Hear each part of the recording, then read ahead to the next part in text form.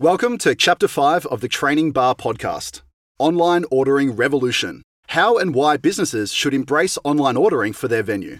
We've all experienced the benefit of online ordering as consumers, but in this final chapter, we're going to focus on the benefit for merchants and venues.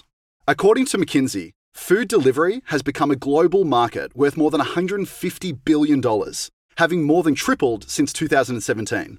The pandemic was a huge catalyst here, but tech advancements, both on-premise like Mr. Yum, home delivery, and order online ahead, continue to fuel business performance. And it's easy to think purely of rapid delivery apps when we talk about online ordering, especially for restaurateurs and publicans who might have felt squeezed by third-party delivery offerings. But there's a lot more beyond Uber Eats that we could be focusing on. There are multiple platforms available to use and multiple offerings within them as well.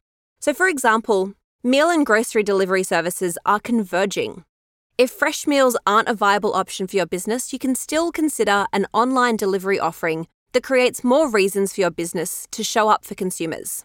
One really fun example is the way many restaurants are selling DIY packs for their iconic meals. Think about a ramen restaurant for whom it may traditionally have not been viable to package up soup and sell at a market rate online. But many businesses like this are seeing success in assemble-yourself packs. Geez, that takes me back to the Providore days of the pandemic.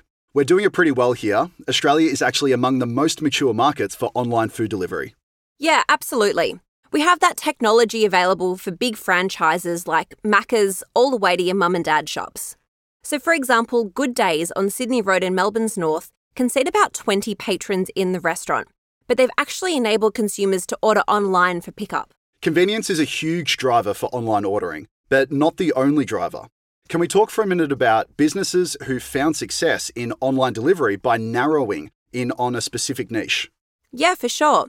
One great example of a business that's gone from strength to strength thanks to online delivery is Melbourne's 1-800 Lasagna. They started making lasagna out of other people's kitchens, right? Yeah, exactly. And as the business grew in popularity, they started scaling up with an online ordering system and now a full restaurant. The interesting thing that they did was start small with a niche that they really owned, and they didn't overpromise. There was no dedicated kitchen, so they really lent into the convenience of delivery. And they started on a small scale in the inner north, then as they grew, dedicated certain areas of Melbourne to a specific weeknight to ensure that they could deliver volume on time. Yeah, I like how they used online ordering as an advantage rather than an obligation. And let's chat about online ordering in venues too. We know that using digital ordering has completely revolutionized the industry. We're now seeing on average a 20 to 40% higher spend per customer when using ordering systems like Mr. Yum. The ease and simplicity of the whole thing is hard to beat, isn't it?